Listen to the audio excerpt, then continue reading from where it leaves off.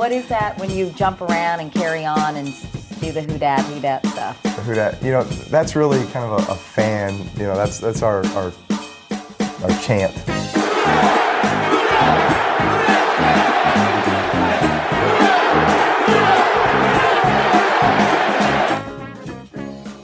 Duncan Holder podcast back at you. Larry Holder, Jeff Duncan here on the Athletics Podcast Network on, I'm sure, our listeners, whether they love us or hate us or not.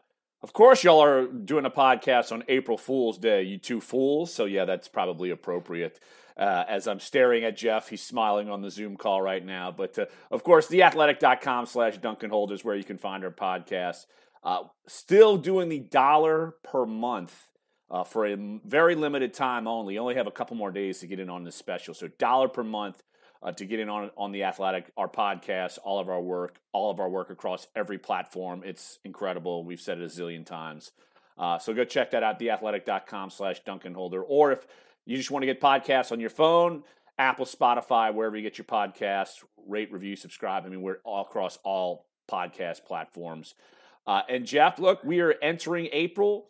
It is really draft month, and we've gone through a couple of phases of free agency with the Saints.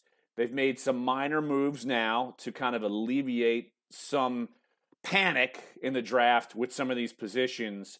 But, Jeff, look, I still think the similar refrain as far as with the Saints are concerned, they still have to replenish a lot of their roster and have question marks across the board, but still they at least made a couple of moves to alleviate some of the hyperventilating that some people might be having. Yeah, didn't that what Mickey Loomis basically said? They were probably not going to be major players, so this is the kind of free agency I think Saints fans can expect, kind of a lower level, lower tier roster kind of filler type veterans. Now, I wouldn't be surprised if they added a veteran cornerback at some point that might have a little more name recognition, or maybe even a quarterback if they don't get one in the draft. But I don't think you're going to see anybody breaking the bank in New Orleans. Let me just say this real quick, Larry, before we get into more talk. I got a text 8:35 a.m. from a friend of mine who's a big Saints fan. Sean Payton agrees to multi-million-dollar contract to be Dallas Cowboys coach. And he thought it was real. Asking me questions about it. I said, dude, check your calendar. And I haven't heard back from him. I'm sure he's embarrassed. So I'm sure we're going to go through a lot of that today. Oh, my goodness. Well, I don't think that's a rumor that we're going to be addressing anytime soon, unless all of a sudden Mike McCarthy's gone, which I don't think he is, last I checked. And I'm pretty sure Sean Payton is pretty comfortable with the Saints and really ready for a new adventure. And Jeff, it's been a little while since we've done a pod. We've been busy doing some work and figured draft month would be the right time to do it. So, I mean, you mentioned quarterback, and look, I'm asked about it all the time. And we've heard from Jameis Winston on a media call with us locally. He's been on some other podcasts nationally.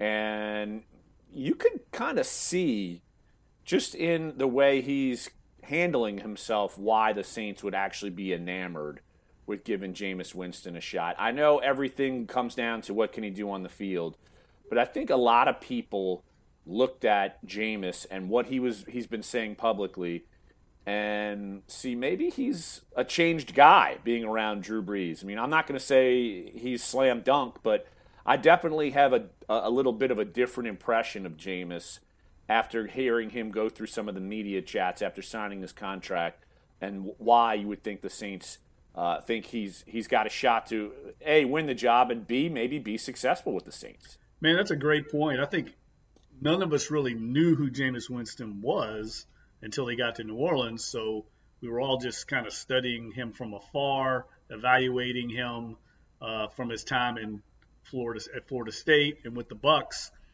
and you don't really get to see what the real person's like until they obviously get in the locker room here and become indoctrinated into this culture. And you're right, Larry. I mean, he's saying all the right things. I mean, he sounds incredible. You can see why the Saints like him, why his teammates like him. But again, it's going to come down to, I mean, it's not about talk. It's about can you do it on the field. You can say you want to make the right decision, but how do you react in the moment when the bullets are flying? Peyton always compares the quarterback position to a fighter pilot. I think it's a really good analogy because, you have to think quickly, you have to process quickly, and you have to make split-second decisions. And you can talk about wanting to fly the jet properly, but what's it like when you're in a firefight? And I think we're going to find out about Jameis Winston, but everything I'm hearing I like. But again, I'm somewhat hesitant because I know it's one thing to talk about, it's another thing to do it. Absolutely. And when you look at what's going on with the quarterbacks around the NFL draft process, I mean, we're beyond the Russell Wilson trade talk. Who knows what's going to happen with Deshaun Watson at this point? I mean, the Saints wouldn't even be in that sweepstakes from the beginning, but now they're probably thinking, we're going to really back off and just let that thing alone, given all the potential off-the-field troubles that he's dealing with right now. But you're looking at pro days right now, and everyone is – 1 week it's Zach Wilson is the greatest thing in American history. Then the next week San Francisco trades up, and they're wanting Mac Jones, and people are thinking, oh, wow, Mac Jones, someone who people didn't even think would be a first-round pick going into this season, maybe a borderline one. Now he's projected possibly in the top 3. So you're having a lot of hard time with teams projecting these quarterbacks outside of Trevor Lawrence. Even, look, people think Zach Wilson, that's great. He's number 2 with the Jets. So it makes a lot of sense, A, why the Saints would want to go with Jameis, and B, why they might even back off entirely off the quarterback class this year just because they might not have as much intel, or they might not like them as much as maybe some people might think. Yeah, I think this draft is going to be really fascinating. That trade was kind of a bombshell. And you're hearing more and more talk, Larry, about potentially 5 quarterbacks going in the first 5 picks, depending on if the Atlanta Falcons, what direction they go at number 4. But it sounds all the world like let's face it, San Francisco traded up to get a quarterback. And it's funny because Mac Jones is the rumored guy. And I can remember, I think it was Dane Brugler on our staff, one of his first mock drafts, he had Mac Jones slotted to the Saints at 28. And I mentioned it in a social media post, and a bunch of Saints fans hated it. They all hated it. And I wanted to ask your opinion on this, and I thought we might talk about this for a few minutes. And I'm really interested in talking to Sean Payton about it, because now that he's in the quarterback business, I think he'll have a really compelling opinion. All this talk now about quarterbacks that, the game's changed, you have to be able to move and all this, and that's a knock on Mac Jones. Obviously, it's a knock on like Kyle Trask, that they're kind of statues back there. And yet the quarterback that just won the Super Bowl, Tom Brady, is as big a statue as anybody. Now, I know he has years of experience and knows how to get rid of the ball quick and read defenses and all that, but I still think people are just discounting these quarterbacks like a Mac Jones, who might understand their limitations like Drew Brees does, and just gets rid of the ball quickly and knows that he has to put in the extra preparation and study because he's not athletic and has to know where the ball's going. And I really think people are discounting guys like that. And I would love to hear what Sean Payton says about it, because it seems like that is the talk for this draft with all these athletic mobile quarterbacks. Well, it's also just even the talk, Jeff, with even Taysom Hill being considered a potential starter for the Saints because he can move. And so it's almost like, does Sean Payton want to go into the evolution of having to have a mobile quarterback? Because Jameis Winston, he's not some Mr. Mobile guy. He did slim up, change his body, changed his diet. He definitely looks different, but he's not Lamar Jackson back there. Right. He's not Josh Allen back there. He is not a mover. So Sean Payton, even though, look, he's told you and me many times that he knows that he has to be adaptable depending on basically what's out there at quarterback and, when Drew Brees retires and this, that, and the other.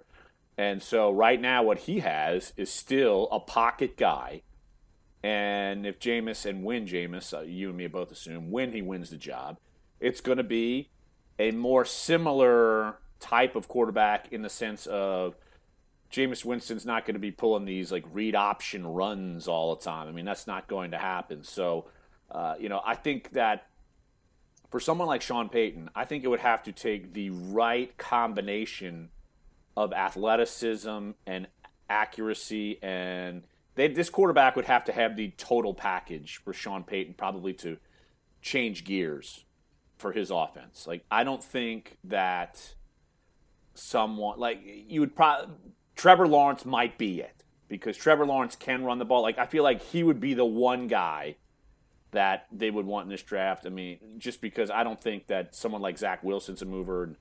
And, he's athletic, but I don't think he's like a runner. And Trey Lance, what is he? I don't think a lot of people know. I mean, Justin Fields, he's a mover, but people still have question marks about his decision making and skills, but they like what upside he might have. So I'm with you. And this is the time, Jeff, it's funny, you and me talking about it before going on.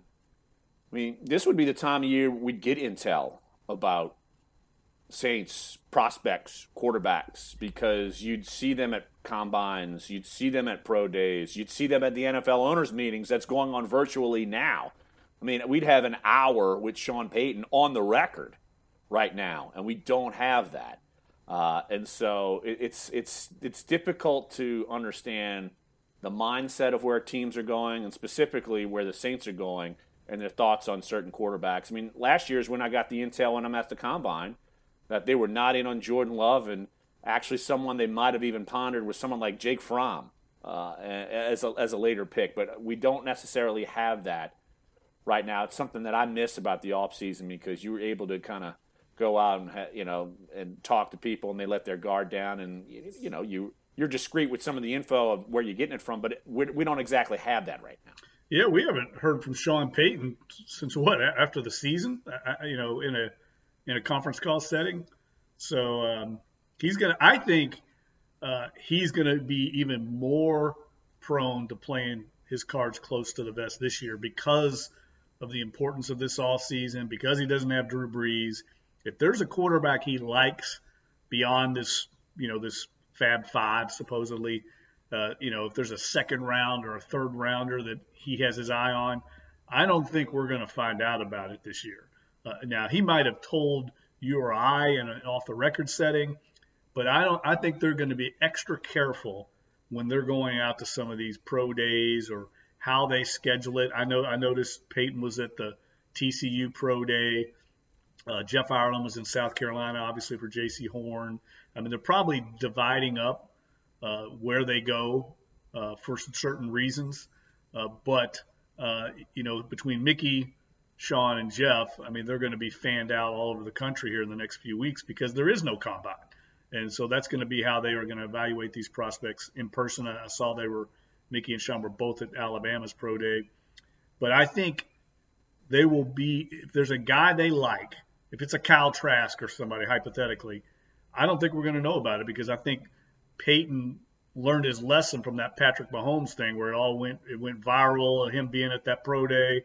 And, the Chiefs obviously knew their interest in him and traded up ahead of him and got him. Not that the Saints were targeting him, but I think they learned their lesson from that. Well, I guess word got out that Sean Payton went and worked him out. And, sometimes when he likes a guy and he could have diarrhea of the mouth sometimes, and things can get out. Yes, and things can get out in that sense. And so, yeah, I just sense, though, that – and, Jeff, we have to look at quarterbacks kind of within the division. What are they going to be doing? I mean, because we assume the top three picks now are going to be quarterback. Atlanta's at 4. Are they going to take someone who they feel like could eventually replace Matt Ryan? I think that's part of the equation. What's Carolina going to do? I mean, they've been rumored to be involved in Deshaun Watson. They would certainly want a quarterback, but one of them might not even fall to 8 at this point. And so where did they go? So when you add all that up, the Saints are trying to figure out, well, do we really love one of these quarterbacks? And To me, they're not going to be in play for any of the 5. So we'd have to kind of zero in our focus on the Trasks of the world, Davis Mills from Stanford. So the guys who they're not coming in and winning a starting job right now. Like that's not the point. So I feel like in that sense, I was a lot higher on them taking a quarterback a few months ago before the crazy draft trade derby happened. Now I'm kind of scaling back thinking they don't necessarily have to draft a guy this year. I mean, they think they have Trevor Siemian on the roster. I mean, he's just a veteran backup who, again, I love to bring this up, once beat the Saints in 2016. No, don't remember that, or don't forget that. But still, I think that they're comfortable going forward with what they have this year, and then you reevaluate depending on how this year goes, because then someone like Russell Wilson could be more open, or the Seahawks might be more open to trading someone like him. And we've seen this quarterback carousel these last couple off seasons go kooky. I mean, the Saints almost had Tom Brady. Russell Wilson named the Saints to go be traded to. So you do a one-year thing to see what Jameis can do, reevaluate, and if you got to blow it up, you blow it up. But if you don't, and Jameis does well, then you feel comfortable going forward with him. I agree 100%. And, Peter King made a great point in his column this week. And I think I was guilty of it on one of our earlier podcasts by looking ahead at the quarterback draft class for 2022 and saying it didn't look like there was much in that class. And he made a great point. A year before Joe Burrow's last season at LSU, no one was projecting him to be the number 1 pick in the draft. Baker Mayfield, the same way. Yes. Same thing. And then this year, Luke Wilson, I mean, who'd heard of him going into his senior year at BYU? So someone's going to Zach Wilson, not Luke Wilson, the actor. Yeah, sorry. Zach, sorry. But you know what I mean? Like, someone's going to emerge. Maybe more than one player will emerge in the draft. So I think they're all in on these 2 guys, and they want to find out if either one of them can be the guy. So it's going to be fascinating to see it play out. And then if it doesn't work out, they get in the quarterback business next year. But I will say this, one thing I do think that's changed since the last time maybe we potted was that, their draft class now has expanded exponentially. I mean, they do have a lot of picks, and they do have a little bit of a luxury now because they've got more than we anticipated. Well, we knew they would get some compensatory picks, but I guess they got a little more flexibility is what I'm getting at. They could move around, go get a guy. We know that's how they like to operate. So if there is one of these second, third round targets they like, I don't have any doubt they'll go get him, and they have the ammo now to kind of make it happen. Well, Debbie Downer here. The last time they had a ton of picks and they drafted a quarterback, it was Garrett Grayson. I knew that was yeah. You know me. I love bringing up a old draft horror. Double G. Exactly, Double G. I don't think I've ever heard anyone refer to him as Double G. How many like OTA training camps did you and I cover where we had to read, not from ourselves, but from somewhere around the internet, on Garrett Grayson starting to look better? He's looking good. Remember, that stuff just drives me berserk. That's painful because he never looked good. Poor Garrett. I mean, nice guy. Yeah, I've talked to him maybe once or twice, but sorry, there's a reason why he's not in the league. So yeah, that one went. But then you look 2 years later and they have a bunch of third-round picks, and it turns into Alvin Kamara, Alex Anzalone, Trey Hendrickson. So obviously they struck it pretty well there. And then a second-round pick with Marcus Williams, and then 2 ones with Marshawn Lattimore and with Ryan Ramczyk. Well, just spur of the moment, I know we didn't even think about talking about this, but we have not potted since the Marshawn Lattimore arrest. And that has been a center point in the offseason in terms of cornerback being a need because Janoris Jenkins is out. And, Jeff, how much do you think this affects Marshawn Lattimore going forward? I mean, this is not it's never an optimal time to be in possession of a stolen gun, allegedly. But he does not have a long-term deal right now. And I think before that, the Saints were probably feeling, all right, we're going to get a deal done at some point. I mean, this has to give them some hesitation, right?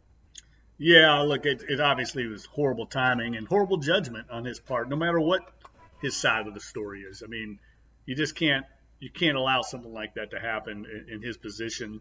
And I don't think it'll affect any of the long-term plans with him, but I think he's going to be staring at some kind of suspension from the league, personal conduct policy. He's going to miss some games. I don't think there's any doubt. Whether the charges get dropped or not, they certainly can still impose that. So it's obviously disappointing, and it's bad timing for him trying to get a long-term deal. But I think the Saints know him well enough, and look, they've got security department. Danny Lawless, their security director, will be all over investigating what happened that night and finding out the real story. I'm sure they've already talked to Lattimore about it. So they'll get to the bottom of it. But you just have to question Lattimore's judgment there. And, at a time when the Saints are already missing their other starting corner, Janoris Jenkins, they moved on from him. And now you have this incident with their number one corner. I think it places even a bigger premium on addressing that position in the draft. Yeah, in my mailbag, it was a primary question, how does this affect Marshawn Lattimore? And I think they do hold off and see what happens in the legal system. And they don't have to rush to sign him at this point. I mean, they have worked their cap to make his current $10+ million number work. So there's no rush to actually get his deal done or to get Ryan Ramczyk's deal done or to get a long-term extension from Marcus Williams right now. There's no rush that has to happen. I'm sure they'd like to have one or two of those before the season starts, but there's no rush. But in the sense that I've never known, and I wrote about comparing the last major arrest of a guy who was a more high-profile player on the team. The last guy that happened to was Junior Gillette. And that was something to where he had become a cancer in the locker room. He'd been arrested. Then, you remember when I broke the story on the beach brawl, swinging the belt, striking a woman and this, that, and the other with the belt. And then all of a sudden, before training camp, he's cut. And they eat all that money. I don't think Lattimore is this locker room headache. So I think they're definitely gonna take their time with this. I don't think he's going anywhere. And I agree with you. I think they're gonna get a long-term deal done with him. So I think in that sense, it's different. It's not apples to apples because I think Gillette was more of an overall problem, and Lattimore, he has not been an overall problem at all from what I gather. Yeah, I think it's an isolated incident. I really do. He hasn't had any issues off the field. But his play has not been all that great either. So, his play, if you just look at the analytics sites like Pro Football Focus, you and I both have some questions sometimes about their grading, but he's gone down every year. His best year in the NFL was his rookie year, and he's gotten a little worse every year. And I think the inconsistency out of his play is what is a little disappointing. He rises up with the big matchups like the Mike Evans matchups, and you can see the ability. It's a guy he obviously matches up well with. But then there's other games that just are head scratchers where he just is kind of a no-show and gets exploited. So, I'm sure Mickey Loomis and the rest of the Brain Trust is factoring all those things in to the equation. But the fact is he's still the best cornerback the Saints have had in a long time. And those guys are hard to find and in a division where you got Mike Evans, Chris Godwin, Julio Jones, just go down the list. He's a vital part of their plans going forward. He's actually one of the best they've ever had, period, in the franchise history. And that just kind of goes to show you how little success they've actually had overall at corner when you look at numbers and this, that, and the other. And he to me is a top 10 corner in the league, and so, but they don't want to pay him top 3 money. So I think that's something they've got to juggle in terms of that. And so, him aside, we're going to be staring at cornerback in the draft. They might sign a veteran, and here's what I think maybe they're thinking too. They might sign a veteran after the draft. Yep. A la what they did with Jameis Winston. So last year when they signed him after the draft. So, but I think in the draft, cornerback has a lot of potential. And what's good about this cornerback class And Jeff, I'm staring down Dane Brugler's top 100 now, so you might as well get it ready and call it up on your computer too. Yeah, let's do it. They are plentiful. Like they're not like top 5 picks at corner, but they have good corners throughout rounds 1 and 2 for sure. So the Saints, I feel like they do not have to necessarily reach on a corner unless they are in love with someone like Patrick Surtain or in love with someone like J.C. Horn, because I feel like they'll go 1-2, maybe in the top 15. But there are a lot of options later in round 1 if you want to stay put it at 28, or even late in round 2 when they pick. I think they've got some viable pieces that they can certainly go look for at corner, Jeff. Well, listening to Dane's podcast the other day, he talked about this exact subject. He said there's a group of corners that grade out in round 2. He said they're all about the same grade, but each one of them, he said, has something about their game that makes them slip down to the second round grade. He said, but they're very good players, and I wouldn't surprise me to see them address it in the second round and kind of just fall in line like they always do with top player on the board in round 1 and not reach. Now, if that player ends up being a corner, I think they would definitely take him, but we just don't know with the Saints drafting so low in the first round what's going to transpire ahead of them. So I wouldn't be surprised to see them address it in round 2, because the depth at that position in this draft plays out kind of well for them to get a good player in the second round. Yeah, and I'll just go through some of the names here at corner, and I'm sure we'll do this because we've done some of the mock drafts on our pods, and I'm sure we'll do like a mock draft simulator with you and me like we did last year leading up to the draft. But look, some of the names that are kind of drifting into the back half of the first round, someone like Greg Newsome from Northwestern, a guy that's kind of falling, and it's more injury related than anything else, is Caleb Farley from Virginia Tech. Our own Dane Brugler has him at 29 on his big board. And at one point, he had him as his top corner in the draft, but he's had a recent back procedure, and so people are unsure of where he's going to go in the draft. So if the Saints like him medically and he falls, I mean, he'd probably be someone they could feel really comfortable scooping up. But, I mean, when you go through some of these, you have Elijah Molden from Washington. Dane Brugler has him at 35. You go through some of these. I know Georgia has 2 cornerbacks, Eric Stokes and Tyson Campbell. You look at Asante Samuel Jr., he's at 45 on Dane's list. And then the 2 corners I mentioned from Georgia, they're 52 and 55. And then you have Ifeatu Melifonwu, his brother, I think it was Obi Melifonwu, was drafted a couple years ago.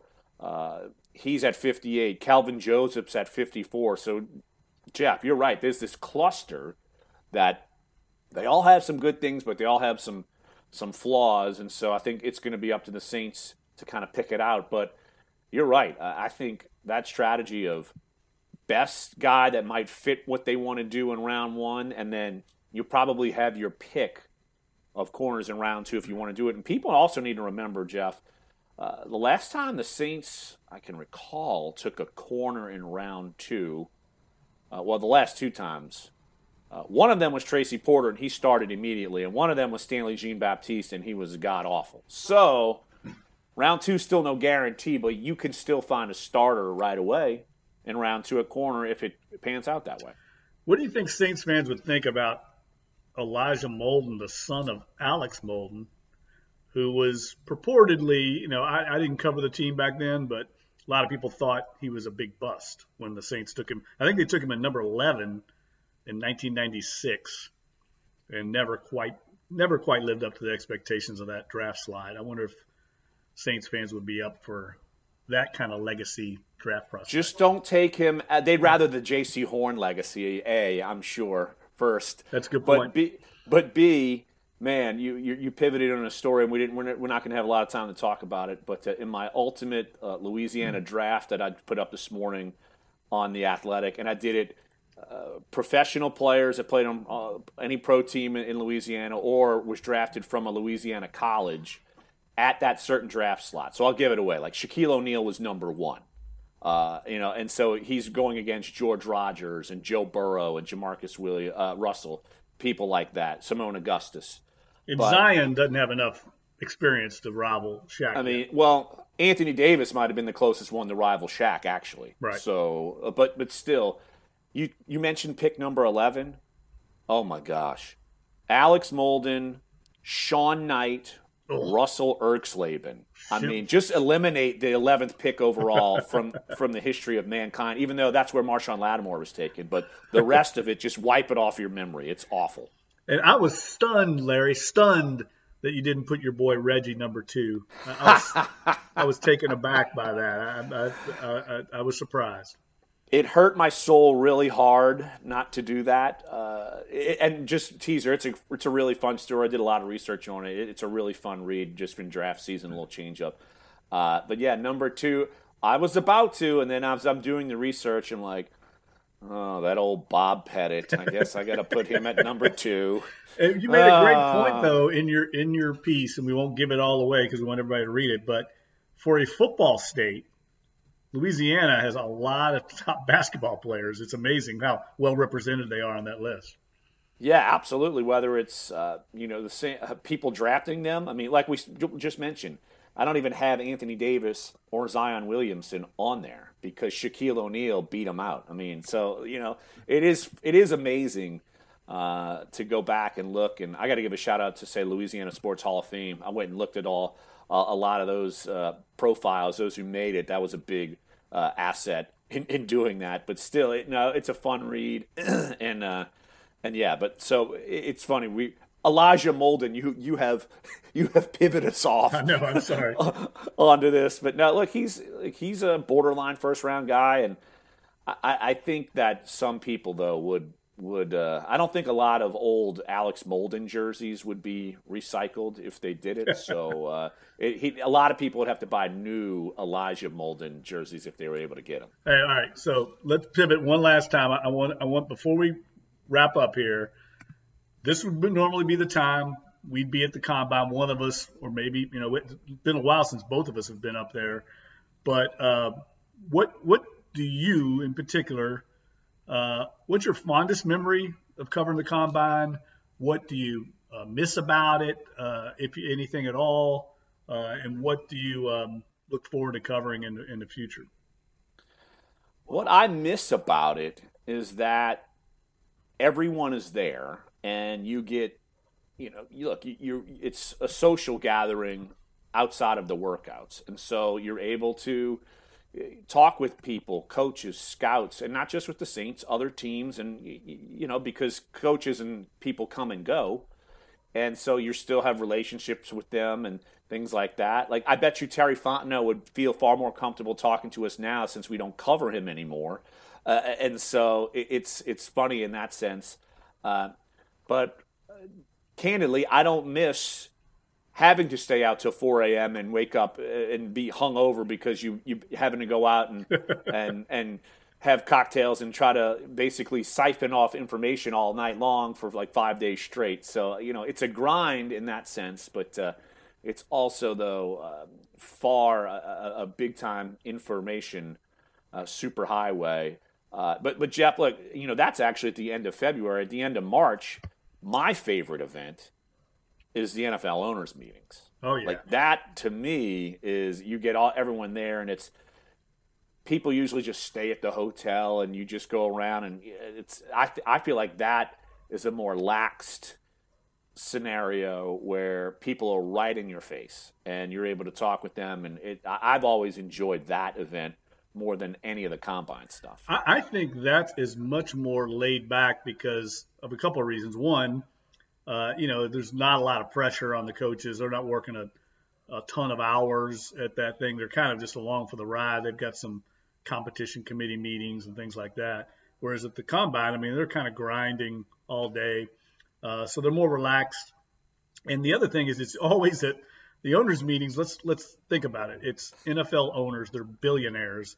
So they stay at the nicest resorts in the country. I mean, we're talking like the Breakers in Palm Beach, or the what's the one in Scottsdale?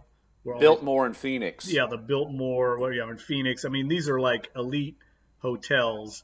So getting through what we talked, getting to the point of what you and I talked about before we went on air, the combine has just become a free for all. It's like a rat race. There's so many of these draft blogs and stuff out there.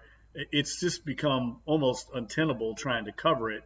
I long for the good old days when it was just kind of a pack of regular NFL beat reporters and some TV people there. Now there's all these draftniks, and they're asking all these stupid questions about, 40 times and just all this kind of mundane, trivial stuff. Whereas at the owners' meetings, it's pretty much the NFL media at large, longtime reporters. First of all, they're the ones that can kind of afford the rooms at these places. So it whittles out a lot of the chaff, if you will, in the media corps.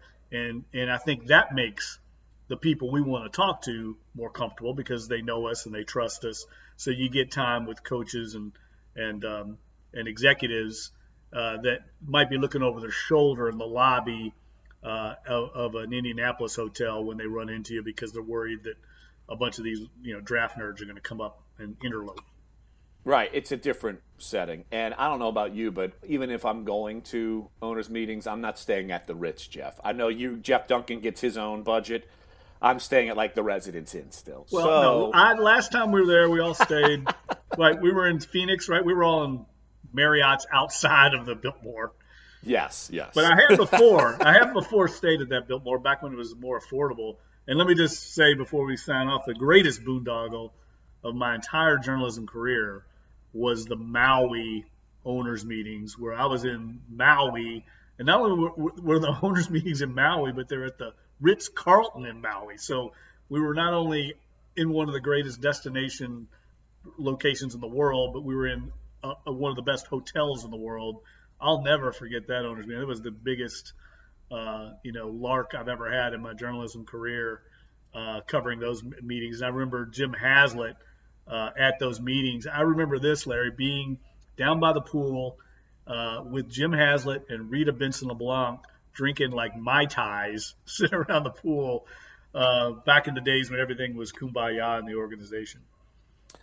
That sounds about right, that you would run into some sort of boondoggle like that. But yeah, no. So look, that is what I miss, and hopefully by the time that, because I mean they're making rule changes and they're doing the owners meeting virtually right now, and so it's and you get an hour on the record with the coaches every year. So we missed that this year. Hopefully we'll get it back next year, just so you and me could go travel and figure it out like we did. What was it? 2 years ago, I think we both traveled. Yeah. That was a great one. That was a good owners meetings. We had a good time at the Biltmore. I remember the thing that stood out to me, other than our time with Peyton and the rest of the Saints executives, was I ran into Doug Peterson down in the lobby bar, and I had not seen Doug Peterson since I covered him at the Monroe News Star, and he was the quarterback. And we sat and talked for like an hour, and it was a blast. That's a good example of what we're talking about. You run into people, next thing you know, you're in a conversation, and we had all these long talks about Monroe, Louisiana, and he's still got a house there. Those are the kind of fun things you miss about the owners' meetings, because everybody's relaxed, and they're always just in great settings. I mean, that setup they had at the Biltmore out in the party that night was just awesome outside. Yeah, that's something. Yeah, we're talking about all the perks we get. So, hey, journalists say sometimes we have to do some hard work. So, but sometimes we can pull back the curtain. We definitely do work, but we could pull back the curtain. But that's a lot of those scenarios when people are relaxed. Look, you'll get good information. I mean, so and you're not trying to just needle. You get good information because they've known you for a long time. You and me. We're old grizzled veterans. I mean, I'm about to go into year 16 of covering this team. Wow. This is and I'm only 41 years old. I don't feel like I'm that old, but 16 years covering this team is a long time. You've covered him since before like Tom Dempsey was even born. So hey, Alex Molden was like still in the womb when I was covering this team. But I love that you mentioned diarrhea in the mouth and Peyton, because he can't help himself at those type of events. He just can't help himself. And so you see when things come out, and what I think's funny is fans now, and I know we got to wrap up, but fans do not believe Sean Payton at face value. They think he's way more cagey than he is. So when he says these things, lots of times everybody's like, oh, he's putting up some kind of smoke screen. No, he's not. He can't help himself when he says some of these things, and people have somehow talked themselves into believing he's this sophisticated savant with the media and always pulling the wool over everybody's eyes, when actually he's just probably had a few too many drinks and told a reporter something he shouldn't have. He loves to hold court at those things because, well, he's the senior coach outside of Belichick. Yeah. It's like him, Mike Tomlin, and then he's got – I remember one owner's meetings where it was him, Dennis Allen, and Doug Marrone, and they're all huddled up because they were all head coaches. And it's – oh, yeah. And then you kind of – I'll just go sit and interrupt, and then they let me join in the conversation. So it's a fun thing, but hopefully we get it back next year. So, all right, enough of us rambling about fun times covering the NFL, even though sometimes it can be fun, sometimes it could be work. But, hey, that's what we're here for. So that's going to wrap up this edition of the Dunk and Holder podcast. Again, theathletic.com/dunkandholder. Short time only, $1 per month. That deal is going to expire very soon, so you can jump on and subscribe there, or podcasts, Apple, Spotify, wherever you get your podcasts.